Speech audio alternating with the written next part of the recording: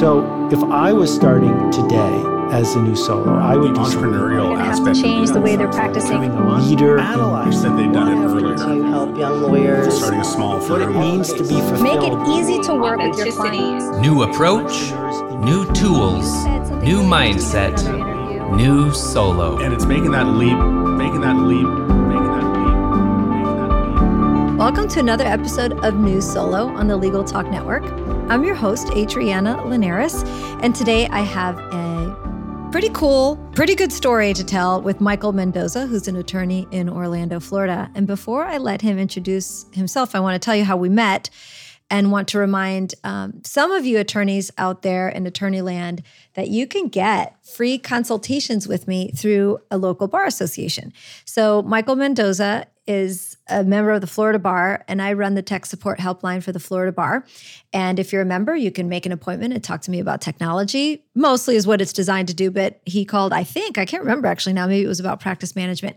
So Michael and I met through the Florida Bar, and we got to talking, and I said, hey, you would make a great story for New Solo, but thought I would take this moment to remind my listeners that if you're a member of the Florida Bar, the San Diego County Bar, or a sustaining member of the Nebraska Bar, you can go to the member benefits pages of any of those bar websites and make an appointment to meet with me for free. Your bar pays for it. So it seems like a great service, right, Michael? Why wouldn't someone take advantage of that?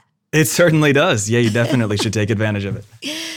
So thanks so much for coming on and chatting with me today. I loved the story that you gave me background when we had our consult, which was I'd always wanted my own law firm when I was in law school, and that's what I planned for, and that's where I am. So I invited you here to talk to us about being in law school, thinking about starting your firm, and then executing. So I want to start with you just giving us a little bit of background about you, maybe where you're from, what made you decide to go to law school, and let's just start there. Perfect. Yeah. So like you mentioned, my name is Michael Mendoza, right? And I have my own family law practice here in Orlando, Mendoza Family Law. I started it back in 2020, right in the middle of the pandemic, and graduated from law school 2019 here locally at Barry University School of Law. I'm an Orlando native, spent some time actually out of Orlando, middle school, high school in the Atlanta area, came back. Went to college at the University of Florida. And at that time, my wife and I, we got married, and she had accepted a contract doing nursing here in Orlando. And that's how I wound up going to law school here locally. So, I was raised in Orlando. I was originally born in Chicago, but we moved to Orlando in 1979. So it's my home. I jokingly call it Borlando, which is why I have a place in New Orleans and spend most of my time in New Orleans. But Orlando is really such a lovely place. It's central, it's safe. I think it's very affordable. So I'm glad that you came back to your hometown to start your law practice. And it just seems like such a lovely place to be married and raise a family. So yeah, it is. It's been a great place to have a family. And for me, it's home too, right? Yeah, so you get to share in that kind of special sentimentality of raising my own family here. Yeah. Okay, so you come back to Orlando, go to law school. Did you always want to go to law school? Or was this something you were just like, I don't know what I'm going to do with this history degree. I'll go to law school. Okay. So no, not at all. I mean, I always wanted to go to law school. Always wanted to be a lawyer. It just, my path was a little bit non-traditional, I guess is probably the best way to say it. I started dating while I was in college, and my undergrad is in business administration. I was working for a great company at the time and was kind of on this path to kind of grow in the human resources department. And I was working in HR management and kind of saw a future for myself there. Mm-hmm. And then I kind of had this crisis right before we got married. And my wife and I sat down and I was like, I don't know that I really want to do this. And I feel like I'm going to be missing out on kind of this childhood dream of going to law school and being a lawyer if we don't make it happen. And all the credit to her, she sat me down and was like, absolutely, you've got to go do this, right? And her thing is, and we joke about it even today, is like, well, you're definitely not going to go to law school when we have several children, right? So go ahead and get it out of the way. And that's what we did. Well, she sounds amazing and supportive. And it also sounds like you just had that calling, which so many attorneys have, just that calling of, I'm going to be a lawyer. Okay, so tell me, how did you were married by the time you entered law school, which is, I think, typically unusual unless it's a second career for somebody.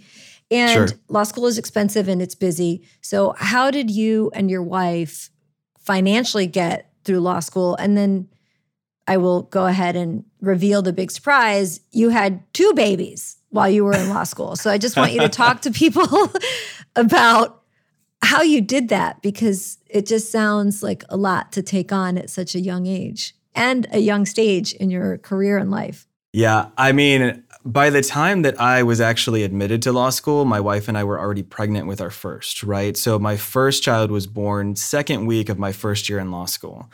But Wow. so even before I actually started classes, I was super nervous about whether or not it was going to work. And I remember having conversations with, other law students that had gone to the school to figure out if the school was supportive for families and if it was doable. Oh, smart. And luckily, the school gave a lot of great support in that regard. And I had some fellow alumni who were able to help me out and say, yeah, I kind of did it. Maybe not quite as early on in my first year of law school as you're trying to do it, but it worked for us, and I'm sure it would for you too. But, going back to your original question, I was working in human resources at the time for a local company, a nonprofit actually, and I started my first year at Barry doing evening coursework. So I was working full-time during the day, and I was taking evening classes. When my son was born, our first child, and luckily with the company I was working for, I got to take like 6 weeks of paid paternity leave when my son was born. Smart. So it was nice to do that, learn how to be a dad, help my wife, and at the same time try to get my arms around this first year of law school. So it was a really great opportunity. So finished the first year of law school. My wife at the time was a nurse working in a hospital, and we decided really towards the end of the first year that I had some internship opportunities and extracurricular opportunities that I wanted to take advantage of. So we made a very intentional decision going into the second year that I was going to leave my full-time job at the nonprofit and go full-time at law school. And we were able to do that. We kind of had to play games, I guess, a little financially, right? To kind of make it work and make ends meet. But it was a really invaluable opportunity because coming into law school and knowing that I wanted to have my own practice, I wanted to have the opportunity to actually get law firm experience, which I didn't have going into law school. Awesome. Okay. So second year of law school, you quit your full-time job, wife is working, you've got 1 baby, and you've decided to start your own law firm. What made you think, I'm going to start my own law firm. I'm not going to go work for someone else when I'm done with this crazy 3 more years of this? Well, I knew that I always wanted to have a family, right? I mean, obviously we'd started so young and right in the first year of law school. So I knew that working 80-hour weeks at a big firm was not going to be something that I was interested in. Important. Then by the time I got into my first summer term after my first year of law school, I had the chance to internship with a local family law attorney who was recommended to me by a judge here. And I really appreciated how this particular attorney ran her practice. And she got to pick and choose her own cases, do things the way she wanted to do that. And that was really appealing to me. That's great. Okay, so you had a good role model who gave you a lot of opportunities, a lot of learning. You and your wife are absolute go-getters. This was not going to, every obstacle that came your way, the two of you figured a way to jump over it. I think that's really important. And I also like what you said earlier, which is I needed to get some real law firm experience because I hadn't had any. And that's a great story for someone who's in law school or soon out to think about. And look, I will tell you, having started my career at 2 of Florida's largest law firms, which I call empires, right? They were statewide. Now both of those law firms are actually nationwide, if not global. I don't keep an eye on them. But those big law firms can be really soul-sucking. And I watched so many young attorneys who were my age because they were coming out of law school when I was starting to work for law firms, just completely lose themselves. Their spirits were crushed having to meet those, I think it was 1,400 hours a year. It was a lot. So it's interesting that you recognized you were not going to have a lot of freedom if you had gone that path, which, by the way, works for a lot of people, and there's nothing wrong with it if you decide to go big firm. So finish telling us how you got through law school, and then did anything else monumental happen as you were in your studies to become a successful young lawyer with a big family?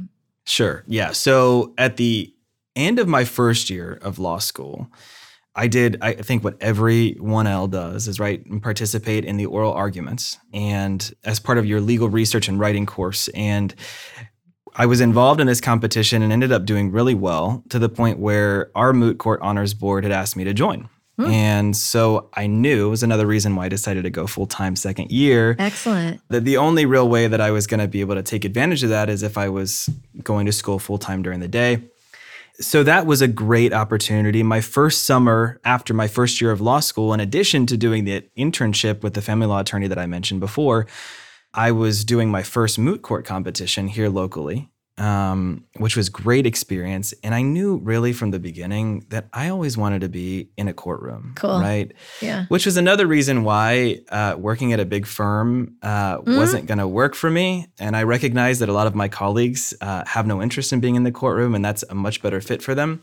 But I wasn't really interested in, sitting behind the scenes and researching and drafting and never seeing the inside of a courthouse. So going into the second year of law school, I was more involved with national competitions with moot court and really kind of just progressed in doing internships. I had my first one that I mentioned doing family law practice.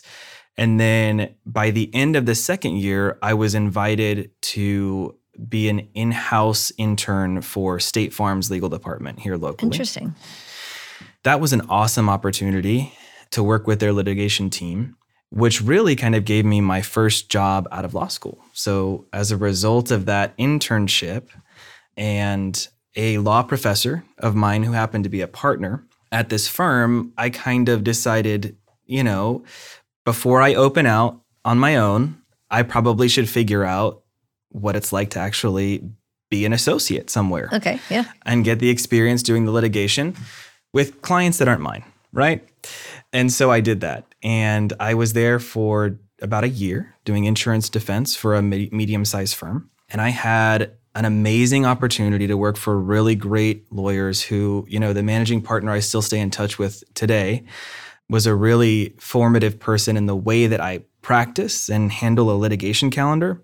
Very good. But that ended really because of COVID. Here comes COVID. Yeah. So I remember, by the time I left that practice, I had probably well over 150 cases I was responsible for, really as a first-year associate. And they were all litigation cases from Tallahassee all the way down to the Keys. Wow. And back pre-COVID, we would travel, right? I mean, a lot of courts weren't open to Zoom or telephonic appearance. So I remember that week in March of 2020, when the Florida Supreme Court suspended all court operations in person, I actually was traveling from Orlando to Miami on 3 separate days for an 8 a.m. appearance in small claims court. And it was so taxing because by that time, I now had 2 children, right? And it was very difficult to be away, I think, from the family. So I remember that Friday of that week, after coming back and forth between Miami and Orlando, I was sitting in a deposition and I looked across to the plaintiff's attorney and we both just kind of had this realization as we watched the entire court system shut down around us. Wow. And I just remember asking him, I said, well, I get why you're doing this, but maybe it's time for me to make a change, right? And that's exactly what happened. I mean, I walked away from that deposition and put in my notice. Wow. And started working right away to open the family law practice that I kind of envisioned myself having, just didn't think it was going to happen quite so soon. COVID worked in mysterious ways. Okay, we'll be right back. We're going to take a quick break. We'll be back with Michael Mendoza. Research shows that a firm's billing options directly impact a client's decision to hire. I've asked Joshua Lennon, my friend and Clio's lawyer in residence, to come in and talk to us about this. Hi, Joshua. Hey, Adriana. Thanks for having me. You're right. 70% of clients are telling us that they want the option to pay via a payment plan. And while hourly rates remain the most common fee structure offered by 97% of law firms, our survey data is telling us that most consumers, 67%, want the option to pay for legal services via flat fees. However, that same data is telling us that only 37% of law firms actually offer flat fees on any legal matter. Firms that offer flat fees can gain a ton of business. To learn more about the billing preferences of today's legal clients, download Clio's Legal Trends for Solo Law Firms for free at clio.com/solo. That's Clio spelled CLIO.com/solo. All right, we're back with Michael Mendoza, who owns and runs Mendoza Family Law in Orlando, Florida. And where we left off, Michael had gone through law school, had a couple of unusual things happen, have a couple babies, and have COVID get in the way. So you decided to launch your own practice. And that's what I want to talk to you about now. When you decided to launch, which sounds like it just happened, one of those moments where the calling said, oh, we're going to change a couple things up here, and this is what's going to happen to you. You had already been thinking and planning for it anyway. So when you got home and said, all right, well, starting Monday, I'm going to launch Mendoza Family Law, where did you start? Did you think about where my client's going to come from? What's my technology going to look like? And am I going to have an office, which you couldn't have been thinking about in the middle of COVID? So give us a quick overview of the discussion you had with your wife when you got home and said, okay, here we go. Sure. So I think for contextual purposes, it would be fair to say I was thinking about this while I was a student in law school. Right. I mean, I knew that that's kind of what I wanted to do. So, I mean, I was listening to your podcast while I was a 1L or 2L. Love it. Thinking about practice management and doing demos and trying to understand kind of what practice I wanted to have, what that looked like, and how I was going to run it. The other great thing is the Florida Bar has an amazing resource out there called Legal Fuel. Mm-hmm. Which is amazing for new solos in Florida. They've got tons of video CLE, a document bank, and lots of great information for people that are interested in opening up or considering opening their own firms. So I leaned really heavily on them. That's awesome. So by the time I had decided that I wanted to get out of doing insurance defense work as an associate and open my own family law practice, I had those resources, and my wife and I already had conversations. So thankfully, it was really no surprise. Right. I think the big change for us was, okay, how are we going to make this work logistically? So by that time, my wife was out of the hospital and she was working part-time at home and had her own wedding photography business. Oh, interesting. Pivot. And so we recognized that was going to have to change, right? I mean, I didn't have tons of money saved up to make an initial investment in opening a firm. So in order to maintain our living expenses and make sure that I was, I didn't fail within the first 3 months of starting, we decided we need to have her supplement that income. So she was actually able to get a job working as a nurse from home. Again, thank you, COVID, where we were able to, get full-time salary with her and insurance and all of that stuff. Both of us were kind of around the house more. So while I was working in the background to get the firm up and running, I was also being, Mr. Mom with 2 kids. And I believe, at that time we didn't have the third. It was such a cool experience to jump in and really experience them. I was so busy, I think, in law school and my first job, and I didn't really enjoy the kids, as much as I could have. So that was another blessing of this opportunity. So I guess going back to what you were asking before, so jumped in and decided, this is how I want to incorporate or organize the business. And I think what was really scary was I have no idea where I'm going to get my clients from. That's always the main concern for anyone starting their law firm. And I always say to them, they will come. I don't know how you guys do it, but they always come. So let's talk about that real quick, if you don't mind. Because that is scary. So what did you do?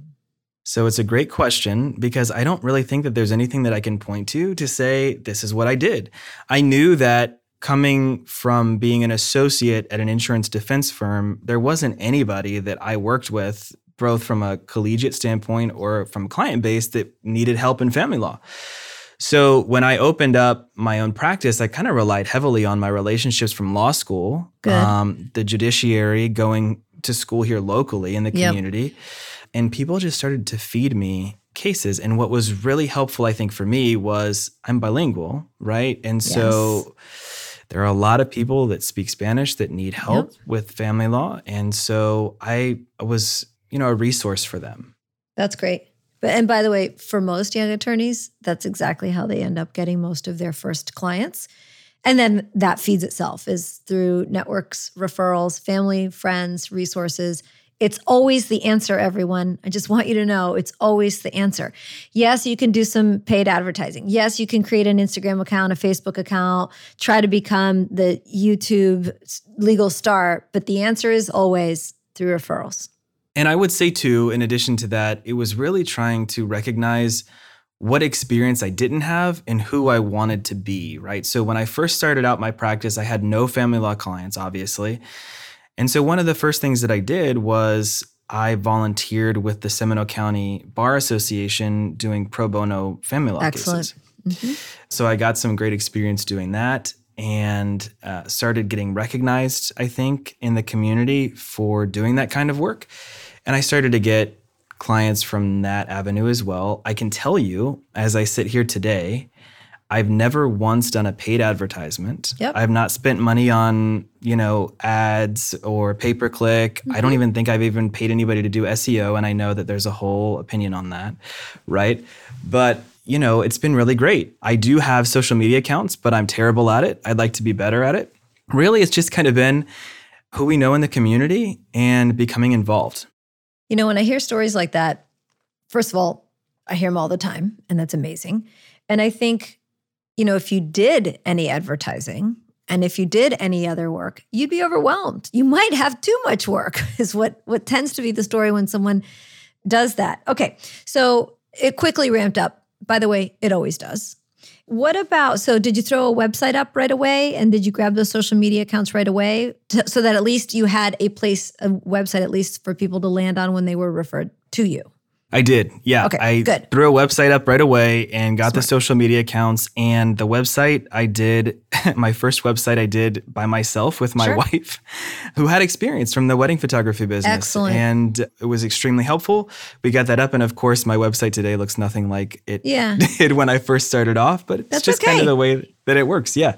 Look, people just want a place to land when somebody says, call Michael Mendoza. They just need to see something that isn't hideous. So, and then you can evolve from there as your budget grows. What did you do for basic infrastructure as far as a practice management program? Did you get an answering service? Did you go the Google way, or are you a Microsoft 365 user? Give us the basic tech stack. Sure. So started off using Clio for practice management. It was so funny because I didn't have any cases to put in Clio, but I knew that once I started, I didn't want to have to figure that out after the fact. Got Gmail, and that's, I think, where we have our domain was through Google Domains. Google Workspace. Mm-hmm. And Google Domains. Workspace. Yep, that's what I mean. Mm-hmm. Google Voice, I had no answering service. I was answering my own phone, which was not ringing a whole lot once I first started. And Microsoft Office, I think it's Microsoft 365. Yep. I think that's about it. That's how you start. You probably have Adobe of some sort of PDF manipulation tool. Yes, forgot about that. Yeah, definitely had PDF. Yep. Okay, well, good. And tell me about space. So you launched during COVID, which means you weren't thinking about having an office space. Did you think you would never have an office space? And I will say, because I'm looking at you and you're clearly in an office now. So how did you go from, COVID where nobody was having spaces or thinking about them and probably being half glad to not have to pay for the overhead of an office, but how did you transition or when did you decide it's time to get an office? Did you need to get away from all those babies? Because at this point you've got 4. Yes, definitely. And, it's just so funny. It's a running joke in our house. I'll say, right, because I'm my own boss and for the most part, I have flexibility with my calendar. It's a great reason to have your own practice. Yeah. I will tell you my calendar is a litigation calendar, right? So, it's not quite as flexible as you might think, but we always joke at home. When I say that I'm going to stay home and work, we know there's no work happening, right? Too many babies. So that was one of the reasons why I got an office. When I first started off my practice, I kind of had this rose-colored view that I was just going to be the family lawyer without an office, and I would meet clients in coffee shops and stuff like that and come to them with their issues. And you learn pretty quickly that once COVID was over, that's just not the way that it really works out best in this practice. And so clients, I think, in my area of practice, they look for, trust and sensitivity and confidentiality. And, one of the reasons for getting the office, aside from trying to get away from all the babies, not letting me work, was to provide that sense to my clients. In 2020, when I started, I think for several months, up and until the month after my son Elias was born, right? So March 2021 is when I moved into the office space that I'm currently in. So still in the middle of COVID. Right. Yes. Mm-hmm. And at that time, in Florida, right? So the restrictions were never really that crazy in Florida to begin with. It was always like 1999 in Florida during COVID. It was unbelievable. Exactly. So, okay. Exactly. But, there are certain things like the court system was using Zoom for hearings pretty heavily, and mediations were occurring via Zoom almost exclusively. And even to this day, mediations still, happen over Zoom. And so I had the flexibility to have a virtual practice if I wanted it. But like I mentioned before, it was getting to a point where if I knew that if I wanted to grow and expand, then I needed to have an office footprint. Talk to us a little bit about, are you downtown? Are you outside of downtown? What kind of budget did you have? If you don't mind sort of sharing what it cost to rent an office space in Orlando. Sure. Yeah. So my office space actually picked me. I never really picked my office. And it seems like the universe does that to you a lot, Mike. It does. Yeah. It's very, very interesting. So around the time that my son was born, I had a friend of mine who's also a family law attorney who was renting space from another family law attorney here locally. My office is in Orlando, and I know, Adriana, you're familiar with Orlando. So my office is in Thornton Park. Oh, lovely. So you're downtown adjacent. Let me put it that way for everyone who's not familiar with Orlando. You can walk from Thornton Park to the courthouse if you had to. It's a nice walk. So you're downtown adjacent, but you're not in high rise in downtown Orlando. Not that we really have high rises in Orlando. That's right. Yeah. So I'm in the GAI building, which is, I think it's a 5 or 6 story building right here in Thornton Park. Yeah. Great. Lovely. So the friend of mine introduced me to this office space and the senior attorney who had his own family law practice here. And I started doing work for both of them on an of-contract basis. Wonderful.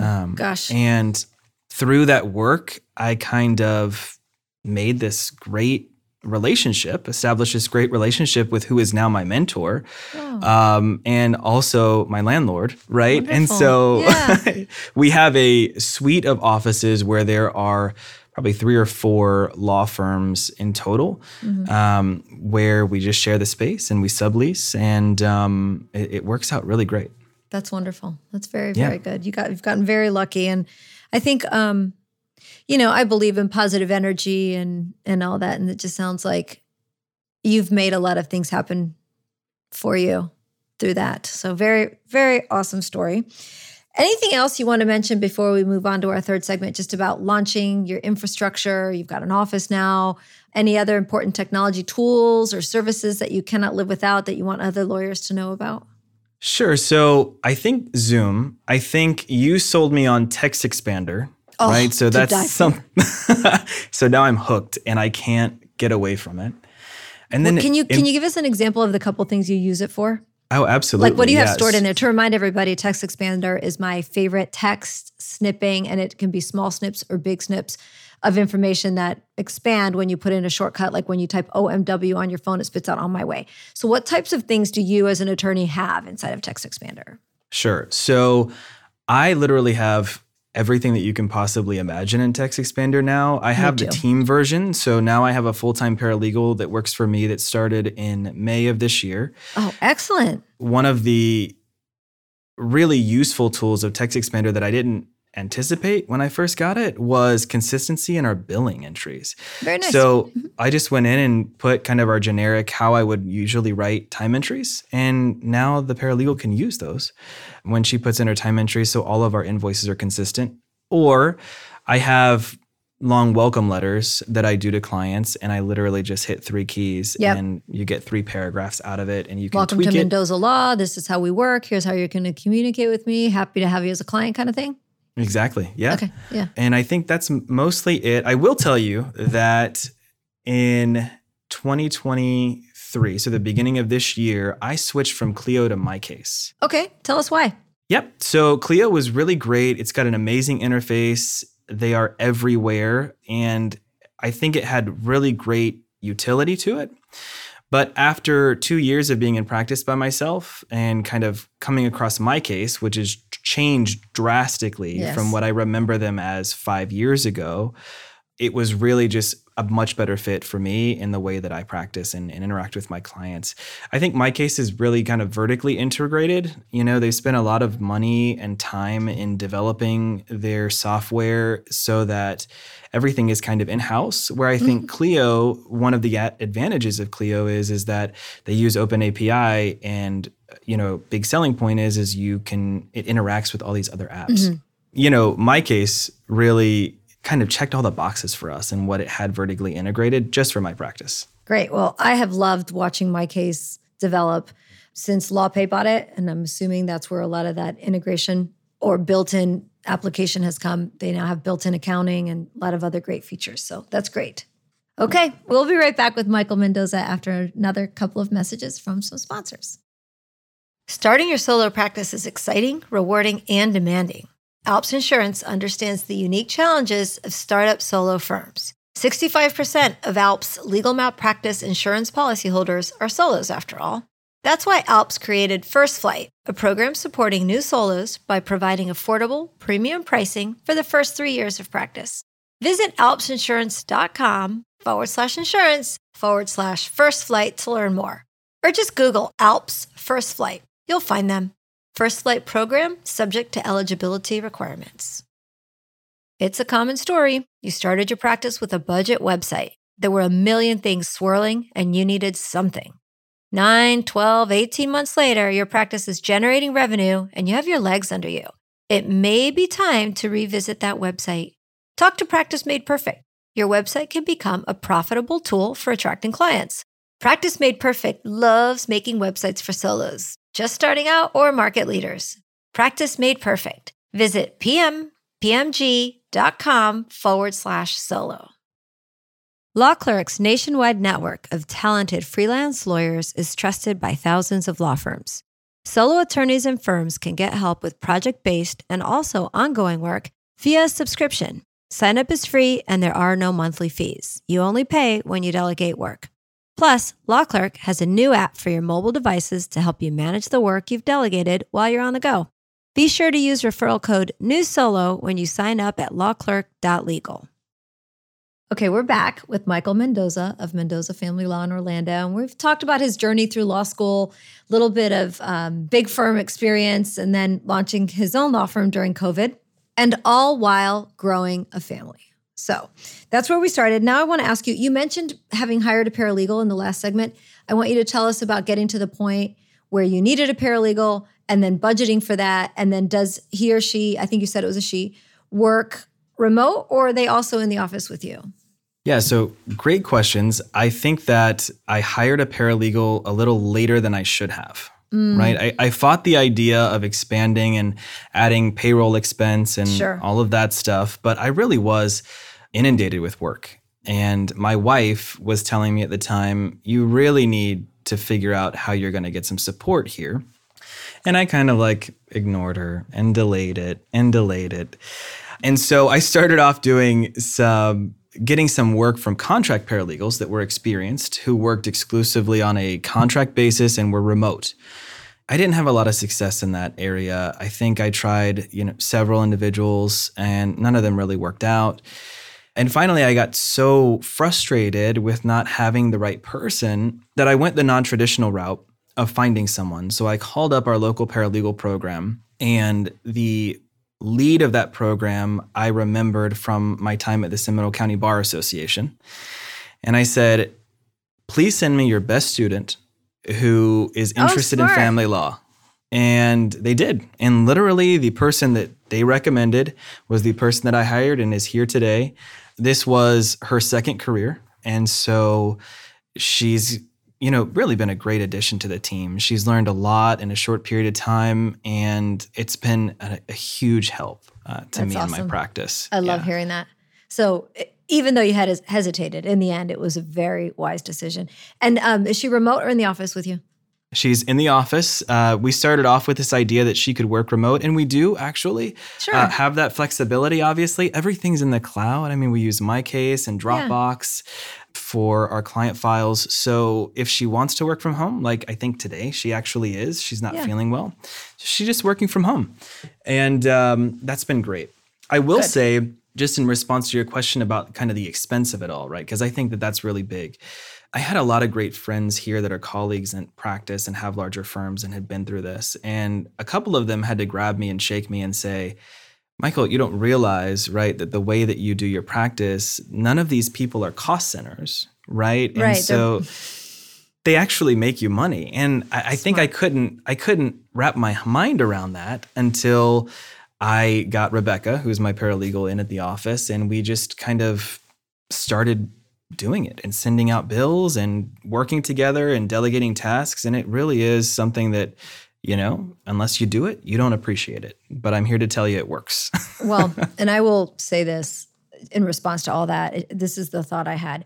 Orlando, and this is every city, town, rural, big or small. Orlando has a great legal community. So when you said, you know, I had these friends and these colleagues around and batted ideas around, and somebody shook me and said, I will say, I've always loved the legal community in Orlando, but I just came off of a trip across Nebraska.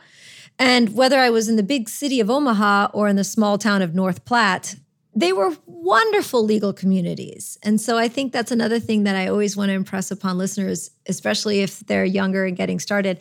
You've got to lean in on that legal community. I've never met a shitty legal community. I think it's wonderful. Okay, what do you feel are your smartest decisions you make, and then counter that with maybe a couple of dumb decisions you made that you would love to share with other attorneys so they don't make them or do make them on the good side? So on the best decisions, right, I think it goes back to the point that you just made about the legal community. For me, it was about getting a mentor that knew family law and that was really a consummate, experienced professional as an attorney. So my mentor is John Foster. He's a great friend of mine, and John runs the Family Complex Litigation and Collaborative Group here in Florida. So he typically handles in his practice high net worth family law issues. But more, you know, beside that, John is really involved in and got me involved in a lot of statewide and local professional associations, which has been invaluable. And so for me, he always pushed from the beginning of our relationship my involvement in these organizations. And as a young lawyer with 4 kids and a practice, trying to figure out the value, rather I'll say it, trying to appreciate the value of doing non-billable work after hours away from your family and traveling across the state to do certain things, it doesn't seem like it's very doable or that it has a lot of worth to it, but it has been invaluable for me. So involved here locally in the Central Florida Family Law Inn, the George C. Young American Inn of Courts, and the family law section of the Florida Bar, which has been a great experience for me. I'm involved with several committees on the family law section and was recently named to the executive council. Oh, congratulations. Thank you. But all of that to say is my village is really big. It goes way beyond Florida. So I've developed really great relationships with amazing attorneys all over the state. And so when an issue comes up, I know I can call several people that, you know, can walk me through it or give me some advice, and whether it's substantive or just, you know, ethical or, you know, just kind of basic life stuff, right? Love it. Yeah. So that's definitely the most important decision and the best decision I've made. The worst decision probably that I've made was not paying enough attention to the financials and the bookkeeping from the beginning. Which is ironic, right? Because my undergrad's in business. You would think I would be an amazing business administrator. But the truth is like from the moment that I opened my practice, all I really wanted to do was just be a really good lawyer, right? And when you're focused on doing that, you don't have time to keep the books and the invoices, and much less do you have the attention span for it, I think.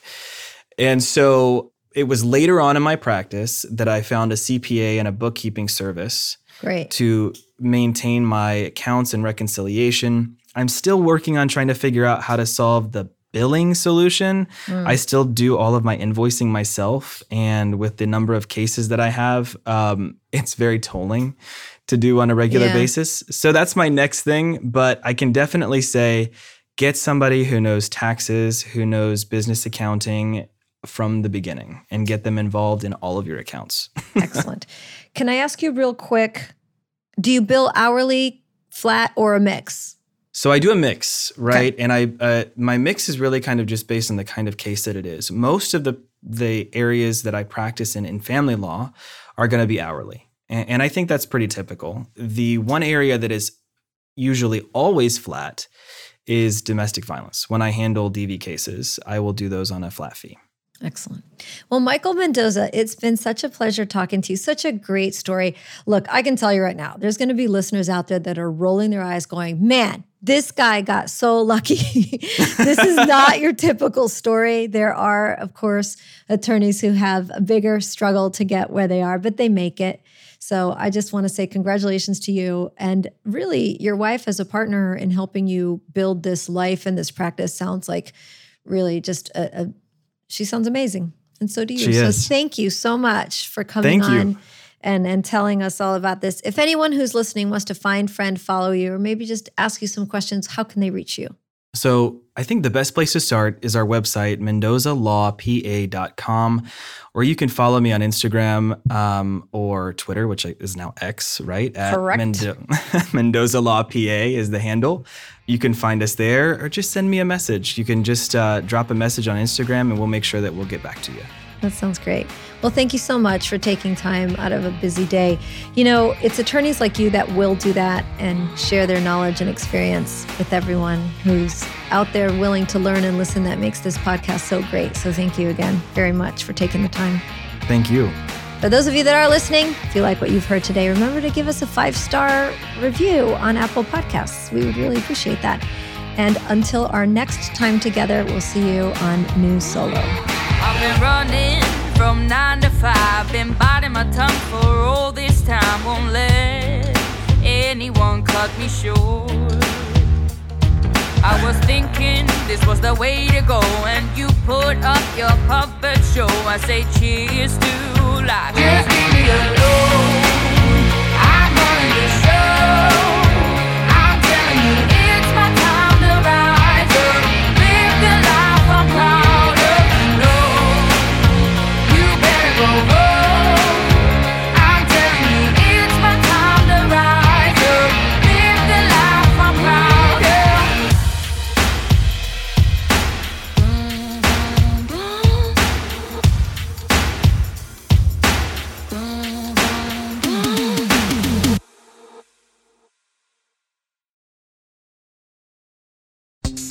Today's legal news is rarely as straightforward as the headlines that accompany them. On Lawyer to Lawyer, we provide the legal perspective you need to better understand the current events that shape our society. Join me, Craig Williams, and a wide variety of industry experts as we break down the top stories. Follow Lawyer to Lawyer on the Legal Talk Network or wherever you subscribe to podcasts.